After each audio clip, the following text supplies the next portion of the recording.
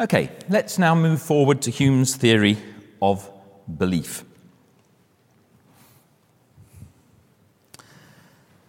Now, to understand what's going on here, let's recall the agenda. Back in 135, at the beginning of that, he said, we have three things to explain: the original impression, the transition to the idea of the connected cause or effect, and the nature and qualities of that idea. So he's just talked about the inference from the impression to the idea. That's the second component. He's now moving on to the third one. So 137, of the nature of the idea or belief, focuses on the idea, that is, the idea of the effect, B, which arises when we make an inference from the impression of the cause, A. Well, he said that all inference about the unobserved arises from causal inference, and causal inference, as we've seen, moves from the impression of the cause to the idea of the effect. So we may establish, as one part of the definition of an opinion or belief, that 'tis an idea related to or associated with a present impression. He's now going to build on that and see what else is required to make something a belief. He calls this a new question unthought of by philosophers. That's from the abstract. And it is actually quite a profound question, and not an obvious one. Wherein consists the difference betwixt incredulity and belief? And those of you who know about Phrygian logic may be interested to note that it's a similar question that Frege confronted and that he used the judgment stroke to solve. Suppose we have a proposition like P implies Q. Notice when you say P implies Q, you're not asserting P, you're not asserting Q. You're contemplating the proposition P and the proposition Q and a relation between them. So you can contemplate a proposition without asserting it, without believing it. And what Hume is doing here is noticing that we can have a thought without actually believing it. So what is it makes the difference between a thought that we just ponder and a thought that we actually believe? It's quite a deep question. Well, first of all, it isn't the addition of some new idea. It's not that I have an idea of a particular thing and then I add to it the idea of existence and that makes it a belief. Because we know that there isn't any separable idea of existence. We dealt with that back in 1264.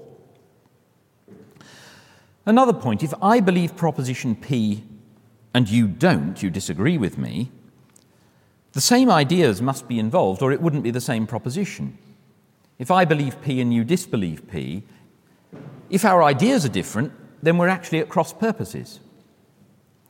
So the difference between believing and just pondering an idea, a proposition, must lie in the manner of conception rather than the content of the proposition. So it's not to do with the nature of the ideas themselves, it's the manner of their conception. And Hume talks about this as force and vivacity.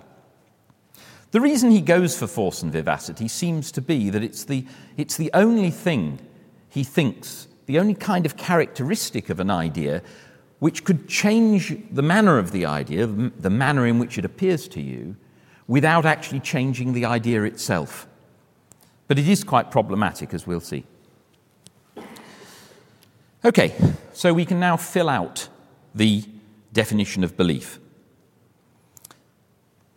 An opinion, therefore, or belief, may be most accurately defined a lively idea related to or associated with a present impression. So all belief in things that are unobserved, according to Hume, comes from causal inference. That means it has to start from what he loosely called an impression of the memory or senses. And that leads us to an idea, an associated idea, which is a lively idea And that is what a belief is. Now, I've said that appealing to force and vivacity is not entirely satisfactory. Suppose you're reading a novel. That might strike you with much more force and vivacity than the ideas that you get from reading a dull history. But you believe the history, you don't believe the novel. So how does that fit? If force and vivacity is what makes the difference to a belief, that doesn't seem to work. And how does force and vivacity fit into the theory of ideas? I mean, Hume has said that all the perceptions of the mind resolve themselves into impressions and ideas. Well, is force and vivacity some kind of extra feeling?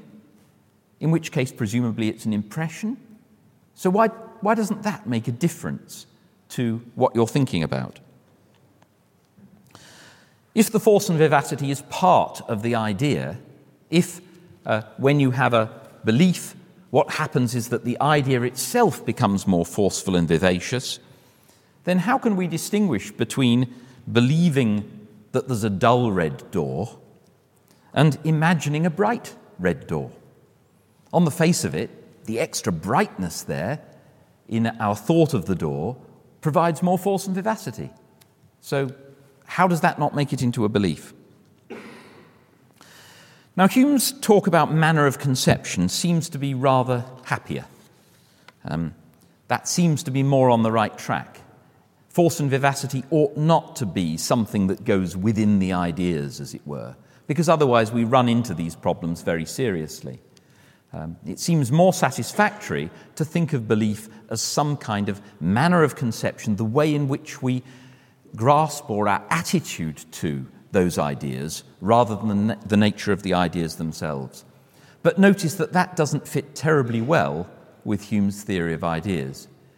In particular, it can provide some conflict with Hume's theory of personal identity. We'll come to that later. Hume wants to say that we don't have any conception of a person other than lots and lots of fleeting impressions and ideas, sort of bundle of perceptions. And it's not clear how a manner of conception can fit with that kind of picture. So there are quite a lot of problems here. And we do see some symptoms of unease.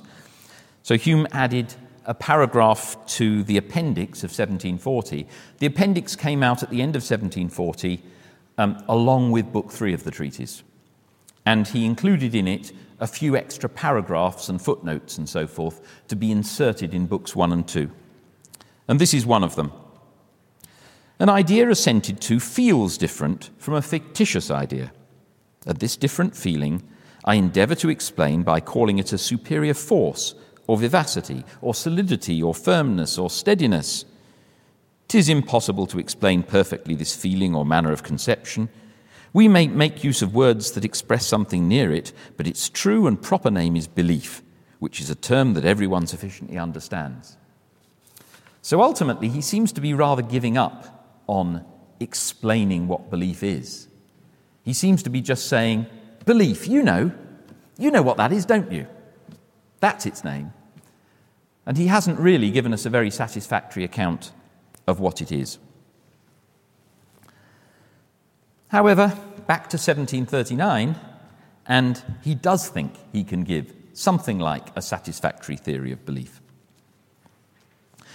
So notice that we've got two discoveries which have a neat connection. Causal reasoning starts from an impression of the senses or memory. They're distinguished from mere ideas by their force and vivacity. Indeed, that force or vivacity, Hume says there, constitutes their belief or assent. And now we've concluded that something that's inferred by causal inference becomes a belief in virtue of its force and vivacity. Well, that's a very nice coincidence. We get the hydraulic theory of belief. That's my term for it.